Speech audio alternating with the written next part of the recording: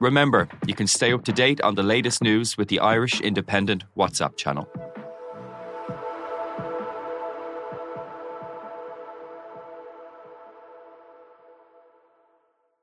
On the latest episode of Real Health with me, Carl Henry, I'm delighted to be joined by cardiologist Dr. Paddy Barrett, chatting all things cardiovascular disease. The way I look at this is that the two statistics that everyone should really be aware of is cardiovascular disease is the leading cause of death globally and in most developed nations, but it's also the most preventable. 90% of it can be prevented at an early stage if you just follow the right steps and formula. So I look at it as a scary opportunity. As ever, available on all podcast platforms.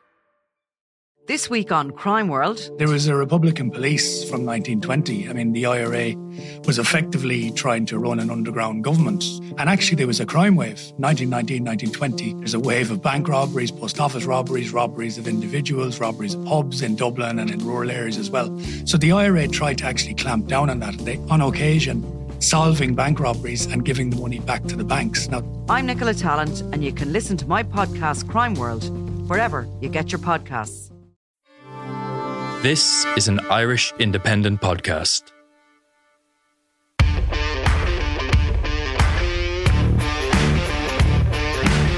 Hello and welcome to The Left Wing. Well, Andy Farrell has named his team to play Wales here at the Aviva Stadium in the Six Nations on Saturday. It's largely back to the team that started the win over France at the start of the month, except for one change. Frawley has been named at full-back in the absence of the injured Hugo Keenan, and the uncapped Ollie Jaeger is on the bench. We're also back to a 6-2 bench split. Rory O'Connor and Cian Tracy are here with me, Sinead Kazan. What do you make of that team, lads?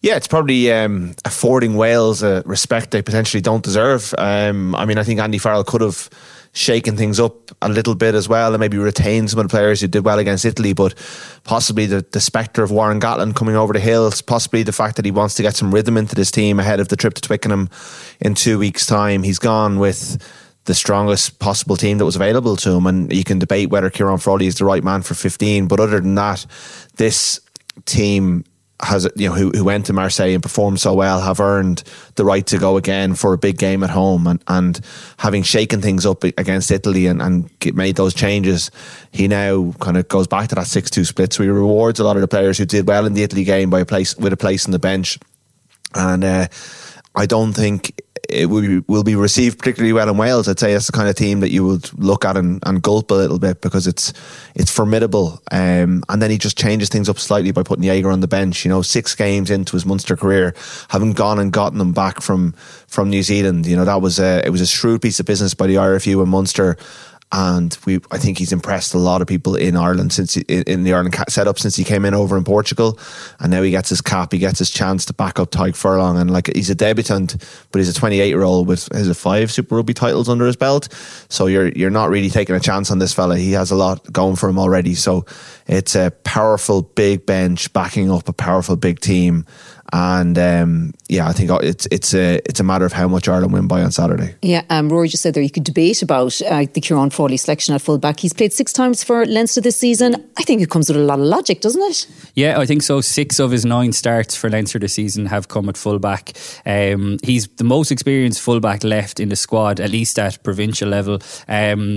I know he only came on for a minute or 2 minutes in Marseille, but he did come on at fullback. Hugo Keenan, I think a lot of people even forget that he did come on, and Calvin Nash went off injured, and it was Hugo Keenan who went to the right wing. So I think it makes a lot of sense. I think if Jimmy O'Brien and Mac Hansen would have been fit, you might have seen maybe a little bit of a shuffle there. But look, Ciarán Frawley, like we speak about Ciarán Frawley's versatility quite a lot in terms of it, you know, being a hindrance. I mean, I was over in New Zealand in 22, and he told us before the second Maori game he didn't want to be a jack of all trades. Now we're a couple of years on, and I would say he still is a jack of all trades. He wants to be playing 10. Leinster clearly think that the 2 Byrne brothers are ahead of him in the pecking order. Sam Prendergast is coming now, so his versatility actually works in his favour this weekend.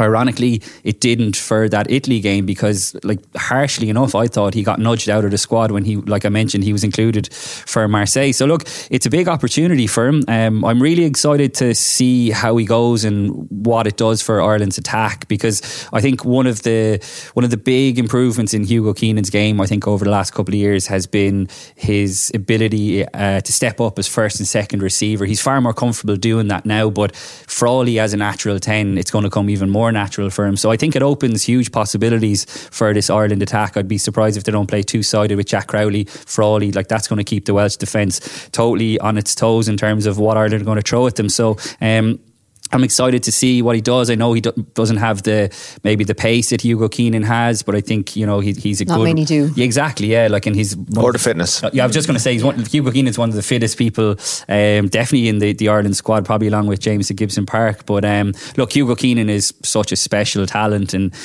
I don't know, whatever. Like, it's been tricky trying to report on Hugo Keenan's injury over the last couple of weeks. I don't know if you'd agree, Rod, that, you know, we went to the press conference on Tuesday and you have an Ireland coach saying that, they're going to give him every opportunity, whereas the information that we would have had for the last couple of weeks was that Hugo Keenan is possibly facing a few weeks out, let alone playing this week. So just in case any listeners are wondering, I mean, we can only report what, you know, we're being told by the IRFU, but anyone who has been reading, I think, will have seen that we did flag last week that Ringrose is the same. So they kept Ringrose. Like, I heard Ringrose was going to miss the first two games and be a doubt for the third game, and so it's proved. He's back training. They expect him to be back for England, but yeah, they've taken a policy this year, I don't know why, of kind of just keeping everyone in the camp and issuing very...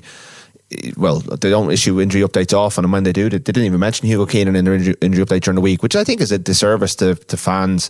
We've had a fairly firm line on both of those players so far. You know, Doris had a knock this week, I think it was to his calf keen, and obviously that stressed you out because you were down in Ballina yesterday preparing a big feature on him for Saturday. But it's like, you know, I think personally just think that there should be more transparency around this stuff, and it should be clearer as to, you know, I understand why you might keep your cards up your sleeves a little bit. On Frawley, like, I don't think he's the most experienced fullback in the squad. I mean, Jordan Larmour started the World Cup pool game against Scotland. Now, it was a different cycle and everything like that, but he did play very well, and him and Stockdale have started games for Ireland in that position under Andy Farrell, but it's just a sign of how far both of those players have most recent experience, he's 6 of his 9 starts this season is my point, I should clarify. Yeah, no, absolutely. But I do think that you're right that it's a logical selection, because those players, I mean, Stockdale's just not playing well, and he's just a symptom of what's gone on in Ulster the last couple of years. And Larmour, you know, for a player who was, you know, arguably should have kept his place after that game in 2019 when he was really good against Scotland in really tough conditions under the high ball, has lost his way in that department, and obviously they just can't really trust him to be that player anymore at fullback, and that's really, like, difficult for them. The other option, I guess, would have been to play Harry Byrne and Jack Crowley, which finished really well last time, and that double pivot really, really worked for them in those last 10 minutes. But why would you move Jack Crowley at this? So Farrell, I think Farrell was a bit kind of not critical, but he wasn't overly happy with how Crowley went. If I'm thinking off the top of my head, in his press conference, he kind of said that after Crowley, the Italy game? yeah, he said the Crowley, when he went fullback, he lost his way a little bit. So I'd be very much on Sinead's kind of page here. I agree. Like, you just have to play Jack Crowley as a 10. Of course, it's an option, but you've mentioned Larmour and Stockdale there. Like, Stockdale had a horror show in the against the Ospreys on Sunday, and all the things that we've been talking about, his concentration, just like you just can't, like, look, if we're being honest, he's lucky to be in the squad, in my opinion. Like the next best fullbacks in Ireland are both at Munster. So, like, if you're looking for like for Hugo Keenan, you're looking at Simon Zebo, I think is still struggling with an injury, and Mike Haley, who's just returned from injury. And I think Mike Haley, had he not been injured, would have really justifiable claims for that 15 jersey, but he's missed the whole season. He's only just back, so like, he is the next like for like replacement. So you're kind of, it's a little bit of a square peg in a round hole, and I'm not convinced that Frawley has the pace to play international level at fullback. Is that where Warren Gatland might be licking his lips? Well, he will be, like, but does he have the tools? Like, does Sam Costello have the tools to unlock that back three? I'm not sure. We don't know enough about this Wales team yet to say that they do. Like, they haven't been, like, they're getting, you know, fairly easy ride, but, like, you know, they're a poor team, poor young team developing. They've lost 2 games. They've only won one Six Nations game under Warren Gatland since he's come back, and that was against Italy. So, like, yes, they can probe and they can ask questions of Kieran Frawley, but they have to kind of get to him first. They have to get the ball off Ireland first. Like, they have Tommy Raffel, who's probably, you know, arguably the best 7 in the tournament, but he can't do it on his own. I think Ireland will target him. So yes, it's a potential weakness, and the caveat to that is that Ireland have always, under Andy Farrell, certainly for the last 2 years, been able to throw players in, and it's always worked. You know, Calvin Nash in Marseille, I had my doubts about him as an international winger. Well, I eat my words now.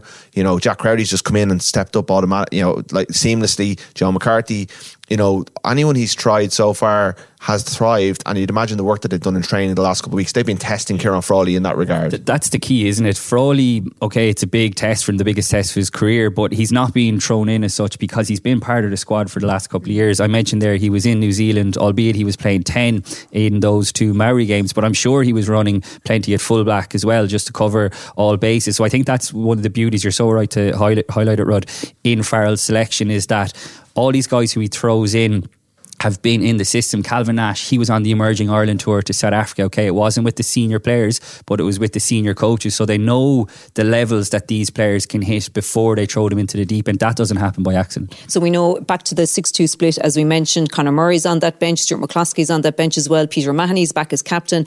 Our colleague Murray Kinsella had the story in the 42 today that it looks like Munster are about to offer Peter O'Mahony and Conor Murray a new contract. The story is that the contracts have been offered. And like I think as soon as Peter O'Mahony became Ireland captain, this was inevitable, certainly in his regard. I think Murray's a more complicated picture because he doesn't start for Munster. He's arguably more important to Ireland than he is to Munster right now. You know, he obviously is a very senior player down there, you know, and one of their all-time greats in his position, if not their all-time great as number 9, but he isn't the starting number 9, and his influence has waned.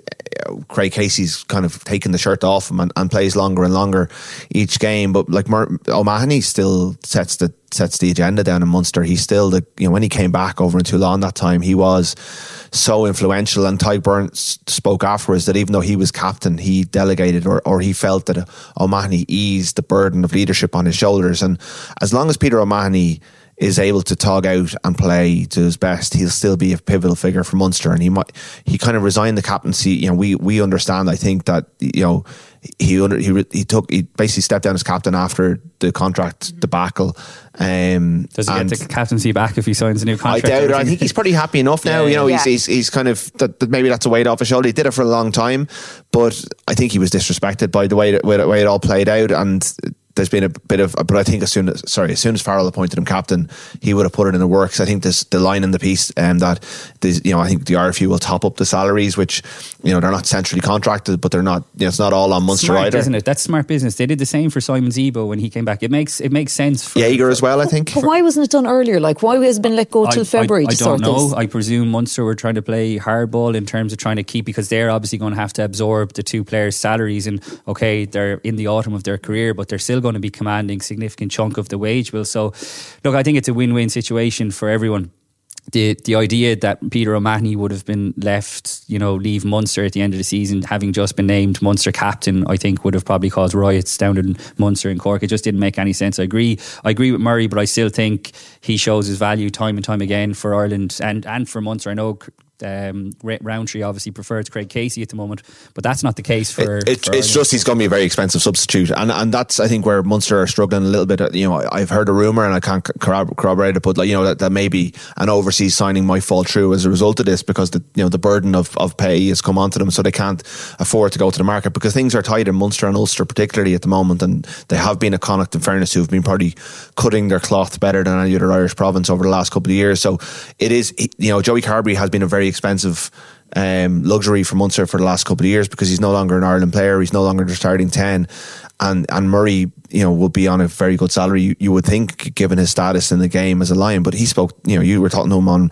Tuesday about how he wants to go on and emulate Johnny Sexton, so I suppose it's up to him to become a starter again. Yeah. And that's not beyond the realms of possibility. I know he's had a couple of injuries over the years, but he could definitely play at least 38 excuse me, but I think it's the experience that they both bring as well. We've seen it throughout this season for Munster when Peter O'Mahony wasn't there. There was a real lack of leadership, particularly away in Exeter, and those big leads that they were coughing up in the second half. So I think it was imperative that Munster found a way to keep them, and I think the IRFU, if that is the case, as was reported, topping up their salaries, I think makes a lot of sense for everyone. It's a win-win. And Andy Farrell, you know, he's a very good selector, and he values the input of these players, and he values the experience of these players, and he has backed Conor Murray, and Conor Murray has repaid his faith in a load of games coming off the bench. He's a very calming presence coming into those games. Often Ireland are leading. He's a good defender. He's a good decision maker. He's a good kicker. His passing's very good. He's still a very, very good scrum half. He might not be the player he was in his glory days around 2016 when I think I gave him 10 out of 10 against the All Blacks in Chicago. He was exceptional that day. But he's still a big contributor to this whole squad, and can be for Munster. I mean, they play a faster game now. Maybe he has to adapt to that. But really, you couldn't say that any of the scrum halves coming through are putting enough pressure on him. Even Casey, I don't think, grabbed his chance really against Italy. There's a reason Murray's been picked on the bench, and he covers 10. So if you're going to go 6-2, he's a better option. 10 out of 10. Jeez, that is wonderful. Well, I was just thinking, like, you're like the L'Keep ratings where you give out 2s and 3s. I've been taking off them at this stage. Yeah, geez, a 10 out of 10. Conor Murray must have that pinned up in his wall, I'd say. Anything else from the team selection before we... I think it's worth mentioning that Stuart McCloskey is the one covering on the bench, because as Rudd was saying, he did well against Italy. He did excellent, and Gary Ringrose, as we've seen and heard, is back fully fit now. But what a message that sends out to Stuart McCloskey and the rest of the squad by Andy Farrell. Look, I think Robbie Henshaw has been outstanding in the first 2 games. He was excellent for Leinster and Welford Road just before the Six Nations as well. But I still think Guy Ringrose is Ireland's best 13, and that's just no slide on Robbie Henshaw whatsoever. But I think this is a smart, like we touch on this a lot about how clever Farrell is in terms of like his emotional intelligence by reading the dressing room and knowing which buttons to press, and I think this is a great message to send out. Imagine the confidence it just gives him as well. Absolutely, and I wouldn't be surprised if Ringrose comes into the mix for Twickenham. As I understand it, he has trained, and he's just not quite ready. But at the same time, I think McCluskey earned that spot. The only thing he doesn't give you is coverage. So you have Frawley so you look at it. Frawley can go into the centre. That's not needed because you got McCluskey. Frawley's 10 and 15. I presume Gibson Park will go onto the wing if they need him. That's the one caveat in this particular 6-2, that if one of the wingers gets injured, you're in a bit of bother then. But in the Scotland game at the World Cup, Gibson Park played wonderfully on the wing. So, and he has the capacity to do it. Now, you don't want him doing it for an hour. Like, if one of the wingers goes down early, then you might be... What if Frawley goes down early? Frawley goes down early. Crowley go back, Well, no, he'd be a 10. Murray a 10. Yeah, they could do that. Robbie Henshaw. You could put... For the first time since 2019, which is the last time Ireland lost in front of a crowd at the Aviva Stadium. So that's a conundrum, man. And like that is, Joe Schmidt would never have picked this particular bench, because Joe used to always work from what could go wrong, and like Felix Jones overthought it almost. You could say it was certainly safety first. Yeah, and I mean Felix Jones got a lot of bench appearances because he covered a lot of positions, and also he was a left-footed kicker in the backfield. And Joe went into a real level of detail about why he picked him ahead of some other players. So Farrell is going more about like, what can I bring off the bench? I mean, it's a meaty bench. It's probably the biggest bench Ireland have ever picked. What are Wales thinking with that bench? Yeah, absolutely. But I mean, it's a lot stronger than the Welsh bench. That's for sure. And if they're in trouble after an hour, or even if they're in the balance, it's such a weapon to be able to send on Jack Owen and Ryan Baird and James Ryan. I mean, all three were very good against Italy as well, as was McCluskey. So it's about he's thinking, what can this bench bring, whereas other coaches will think, the risks. And we have seen the risk out here. Toulouse a couple of years ago, they lost a centre and Dupont ended up playing out of position, and they were really weakened by it. So it can go wrong, and that is the risk you always take with 6-2, but the upside is so clear. I'm surprised they went 6-2 for this particular game. I can understand the logic. Do you think it's because they didn't need to? Yeah, I don't think they needed to. I think you could have had a Jordan Larmour or whatever on the bench and avoided the potential scenarios that we're talking about. But I think it speaks to probably the mindset and the philosophy that this Ireland team are just going to look to batter Wales. I think the big difference between them is going to be up front, and I think we're going to see that from the start. And then when he rolls on the players that Rod is talking about, that's where you're going to, I think they could pull away. It plays to Ireland's strengths as a squad though now, because they don't, like, really, as you started talking about McCluskey at 23, I was trying to think who really deserves to be there ahead of him. And if Ringrose isn't fit, he couldn't make the case for Larmour or Stockdale. It was harsh that Larmour got on, I felt, at outside centre against Italy. I think he would have preferred to have gotten a shot on the wing, where realistically that's where he's. But if you weigh him up against Ryan Baird, which is probably the decision, like what Baird brings off the bench is so key. And also O'Mahony has some sort of an injury the last couple of weeks that we don't know about. So there's, he might come off after an hour. You're bringing on Baird's line-out prowess, his carrying, his tackling. He's been really good in the 2 games so far. Conan's been excellent. James Ryan is still pissed off going into this game. I would say he's just perennially annoyed at the moment, and it's coming out in his performances because he was good against Italy as well. So I think it's really leaning into where Ireland are at their strongest at the moment, and that's in the back five of the scrum. Okay, well, you put yourselves in Warren Gatland's shoes. So he's coming here. They haven't won a Six Nations game here since 2012. Ireland have won 38 of the last 40 test matches at home. Obviously, England 2019, France in 2021. They've won here. So they're on a run of 17 consecutive test wins. How is Warren Gatland framing this game? What is he saying to them? To be the party poopers, I presume, to end Ireland's unbeaten run, to stop them winning a potential Grand Slam. Look, I was writing about this earlier this week, if you want to take the glass half full approach when it comes to Wales, okay, they've lost their opening 2 games, but it's been by a margin of 3 points. There has been flashes of positivity in there, apart from the first half, obviously, against Scotland in round 1. So look, he's backing a new crop of players. You've got Cameron Winnett at full back. Daffy Jenkins is obviously the captain. Costello coming back in at 10. Rudd mentioned Tommy Raffel. Okay, he's not the youngest. So there has been little bits of positivity here and there, but I mean, he's going to have to give some rousing team speech, I think, for his players to realistically believe that they can beat this Ireland team. Like you mentioned, Sinead, they've become so difficult to beat here at the Aviva Stadium. So when they look at the starting team, the quality that's going to be rolled off the bench, I mean, we're going to find out shortly if Finlay Bealham is injured. I would probably assume that he is, because I thought he was very good against Italy as well. I couldn't see him being dropped from the 23. But yeah, like, it's a massive tall order for Wales to upset the odds here. It's hard to see it happening though, isn't it? Yeah, I think tactically it's going to be about the breakdown. And I heard James Tracy say during the week that Wales's opponents have had the slowest breakdown in this tournament, whereas Ireland had the quickest ball, and Ireland play off lightning quick ball all the time. So if you're going to try and negate what Ireland do, South Africa are the template, and we'll see that probably in 2 weeks' time when Felix Jones, coach defence, goes after Ireland. But they have, even though Ireland have won their 2 games against South Africa, they've probably done the best job at shutting Ireland down. So Raffel is key. I think he'll go after Ireland's ball, but I do expect Ireland to almost treat him the way Leinster treated Ty Byrne when he was playing for Scarlets against them a couple of years ago, when he was the best player in a Scarlet setup, but he was the biggest threat over the ball, and they just blitzed him. They'll try and make him tackle. Leinster did that to Raffel a couple of weeks ago at Welford Road. I mean, he did get 1 or 2 poaches, if memory serves, but they went after him big time because they know the threat that he has. I think they'll try and keep the ball on the pitch. I think they'll try and not give away any penalties, which is hard against Ireland, because Ireland keep the ball through a lot of phases and force you to try and get off the ground, and if you stray offside, they'll put you into the corner. But Gatland's team have been the most disciplined in the tournament so far, so there is if you don't give Ireland lineouts, can they score off other phases? We don't know yet, because really they've been given a lot of lineouts in their 2 games so far, and it has to be said that Italy and France weren't very good against Ireland in the 2 games, so we have to apply some kind of breaks to I suppose what Ireland can do. But really, with this team, with this half-back pairing, with the kind of callousness of that pack, can you see them living with Ireland physically across 80 minutes? Even if they deny Ireland the access that we're talking about, Ireland can still play through them. Ireland can still vary the way they play. I think Ireland have better tactical kickers. I think Frawley, one strength he'll bring is to be able to pop up a 15, both as a playmaker but also as a tactical kicker. I think Ireland just have way too many strengths for Wales to counter, even though Wales will come with a plan, and Gatland is good at coming up with a plan, but last year they just blitzed Wales and it was over. The scrum will be interesting as well, because I think previously Gatland would have had the cattle to go after this Irish scrum, in particular Andrew Porter, but when you look at the front row that he's picked there, it's hard to see it happening, isn't it? Okay. Yeah, absolutely. Right, well, let's just get a few of the thoughts of Andy Farrell from today's press conference.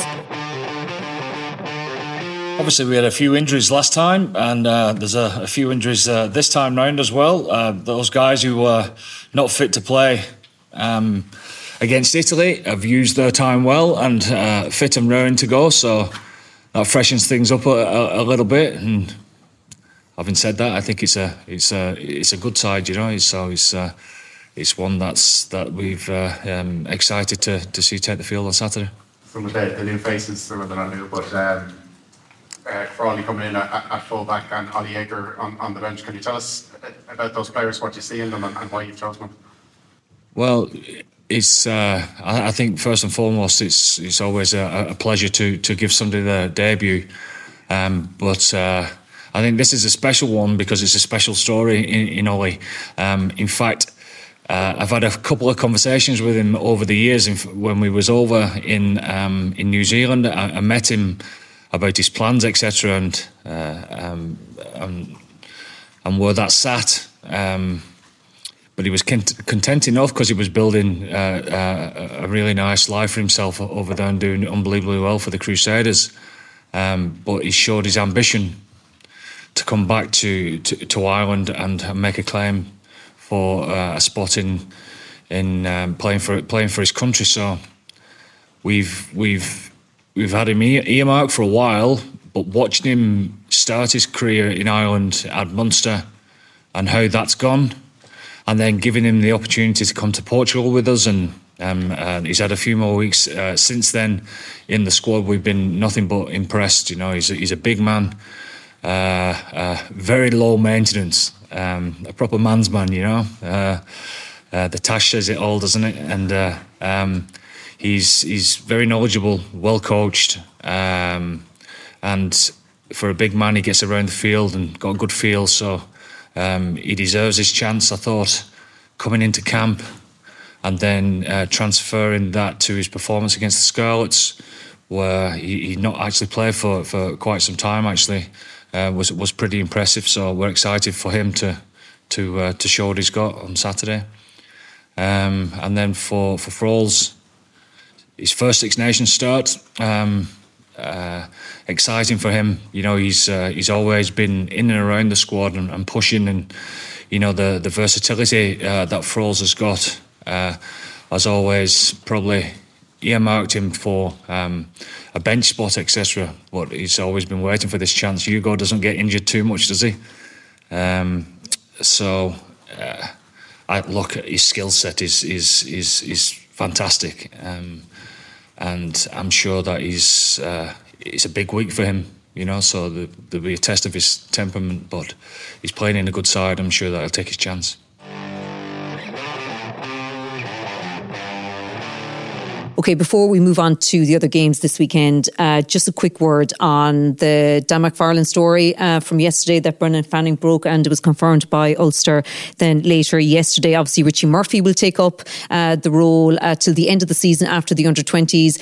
Sum up what, you know, McFarlane's time, and who's the man to take it on in a permanent role, do you think? Good question. I know Brendan has floated the name Ian Foster, and I think that would be an ambitious appointment if they could afford to go and get him. That'd be amazing. Yeah. Wow. That's the calibre, I think, of figure that you're really looking at now. You know, I think Ulster, you know, Stuart McCluskey's on the bench tomorrow. They didn't have any players for the first time in the history of Irish rugby. They had no one in the matchday squad for an international in Marseille. They're really not pulling their weight as an organisation, and you know it is supposed to be some of the RFU and Irish rugby is supposed to be a team of us, some of our parts, 4 power provinces, whichever marketing slogan you want to use. They, you know, over the last couple of years, they've produced a number of exciting backs who all have plateaued. I think McFarlane did an excellent job stabilising Ulster when he first came in. We all remember Brian O'Driscoll describing him as a basket case. It was in the wake of the trial, which was hugely damaging. I think they'd lost a lot of public goodwill. And within months, he was competing out here for, you know, within Jacob Stockdale putting the ball down and Ross Byrne's late kick of beating Leinster, the reigning champions, in a European game, and got to semi-finals and finals, and it just grew stale. And I think Jarrod Payne moving on was damaging. And overall, I think he did a good job for 3 years. Possibly should have got out while the going was good. Stayed on for another couple of years, signed a new deal. But last year was difficult. It was poor. They never really hit the levels they'd hit against Munster in that URC quarter-final when they blitzed Johan van Graan's team in their last game. And this season's been really awful. Now, I was across the road a couple of weeks ago when they beat Leinster, so it turns out that was a dead cat bounce, but like they were good that night, and they have good players, and you know they got Dave McCann. I think McNabney's a good player. They have some talent coming through, but Ireland should be looking at James Hume, Mike Lowry, Robert Balakoon as contenders. None of them are in the Ireland squad right now, and that speaks volumes for how they've plateaued under this coaching ticket and just need a fresh voice. So Murphy goes in there, has earned that right, but I think he might need an experienced voice with him as well as either a Dio or something like that. And you know, look, Foster's just a name being thrown out at the moment, but he's the kind of calibre of candidate, like Rassie Erasmus at Munster in 2016. This needs a big personality, because Ulster needs to start pulling its weight. Yeah, hard to disagree with any of that.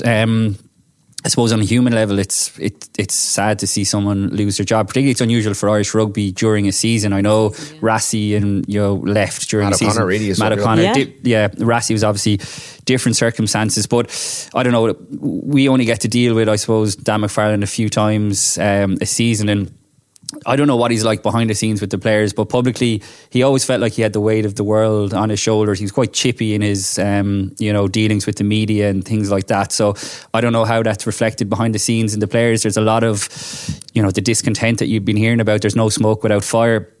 Like, something I'd been hearing was that there was no one sort of part of his coaching staff who were able to not stand up to him, but maybe to challenge different things that he was doing, that everyone was just kind of under. Now, of course, the head coach or director of rugby, whatever you want to say, should have the final say, but maybe you needed another voice in there. Maybe that was the Jared Payne or Dwayne Peel when they were there, and they never really replaced them, you'd have to say, on the coaching ticket. So look, Ulster is an attractive club to go to. It's going to be very interesting to see who is on the shortlist. I mean, you look at the stadium. I know there's a few issues. There's talks of up to 10 players possibly leaving at the end of the season, which is tricky. So obviously they've got budgetary issues there. Are they going to be able to strengthen the squad? But generally speaking, it's a good club. It's run well. They do have a good academy system. They have started producing more young players in the last couple of years in terms of the Irish 20s and things like that. But you're right, Rud. They need to be doing a hell of a lot more. Not having any Ulster players in an Ireland squad is pretty damning for the province as a whole. Yeah, no, for sure. So Ireland against Wales here at the Aviva Stadium, 2:15 on Saturday. Scotland against England at Murrayfield at 4:45 on Sunday. And France against Italy then on Sunday. England against Scotland at Murrayfield at 4:45 on Saturday. By the end of the weekend, will it be England also still going for that Grand Slam for round 4? I don't think so. I think Scotland at home will be the stronger proposition. I think they've had the upper hand in this fixture for the last couple of years. They're kicking the ball a bit too much for my liking. Scotland, they kick the ball more than anyone else in the tournament, and while Russell has a great boot and they're bringing Blair Kinghorn back this week, I would like to see them, like, they have got great running threats out wide. I'd like to see them play a little bit more, but I don't, like, they'll find the holes that Italy and Wales found, and they'll find them with and they'll be able to finish their chances much better, I think, than those two teams. So I think Scotland have, I think it'll be a tight game. I don't think it'll be easy by any means, and England could get a result quite conceivably, but I think Scotland can get a result and keep their hopes alive. Yeah, Blair Kinghorn being back is huge, I think, for him. I mean, his move to Toulouse, he's looked brilliant. Toulouse in the Champions Cup. He's really fitted in there well. We sat here in these exact same seats a couple of weeks ago, and I said that I couldn't wait for the rugby that was going to be on the following day, and it was absolutely atrocious. Terrible. But this England-Scotland game on paper looks like it should be a cracker. I find it very tough to call, actually. Maybe home advantage, like Rod said, might tip it in Scotland's favour. Like I said, Kinghorn back. I think they have a good recent record against Gregor Townsend's record against England as a coach is very good. They've got an excellent attack, and like I said, when you're bringing a player like Kinghorn back into it, they might be able to expose that rush defence that Italy weren't able to in the opening round. So I just hope that it's not a damn squib as it was a couple of weeks ago. We don't get to see it anyway, Keane. We'll be in here doing press conferences. We're going to be under the thumb to try and get this out as quickly as possible so we can watch it. But whatever the opposite to Super Saturday the last time, what that was. So I'm more optimistic for what would I say? Calcutta Cup. Yeah, a Supreme Saturday maybe this weekend. Jesus. Terrible. With that, are we done? I think we're done here. I think that is finished. Does anyone think Italy could beat France? If it was in Italy, maybe. That's been awful. Yeah, I know, if it was in Italy, but England, like Italy came within 3 points of England, and while what I was impressed by here a couple of weeks ago was that the fact that they stayed in the game for 80 minutes, and France have gone so far back to the pack. They were so poor in Murrayfield. I mean, it's 2 more weeks. They look like a really unhappy camp, and they've just spent 2 more weeks together. So does that revive them, or does that make them even worse? I don't think they're going to beat them, but I think they could scare them. And if they get up ahead of steam, isn't Tuilagi going to be playing? Yeah, I think starting? Tuilagi he doesn't look mobile enough for me at this level. Like they brought on players the last time who didn't look conditioned enough. I just don't know what has happened. Like, France looked like the team of 10 years ago rather than the team of the last couple of years. I'm not saying they're going to lose, but I think Italy could give them a scare. I think I heard you saying Italy are going to be France there. I think you did. You're teeing up. It's Supreme Saturday, so and I know what we'll be cutting out and putting on YouTube. Oh my God, that's terrible. Right, that is it from us. We will be back with another podcast after the game on Saturday, so we'll chat to you then.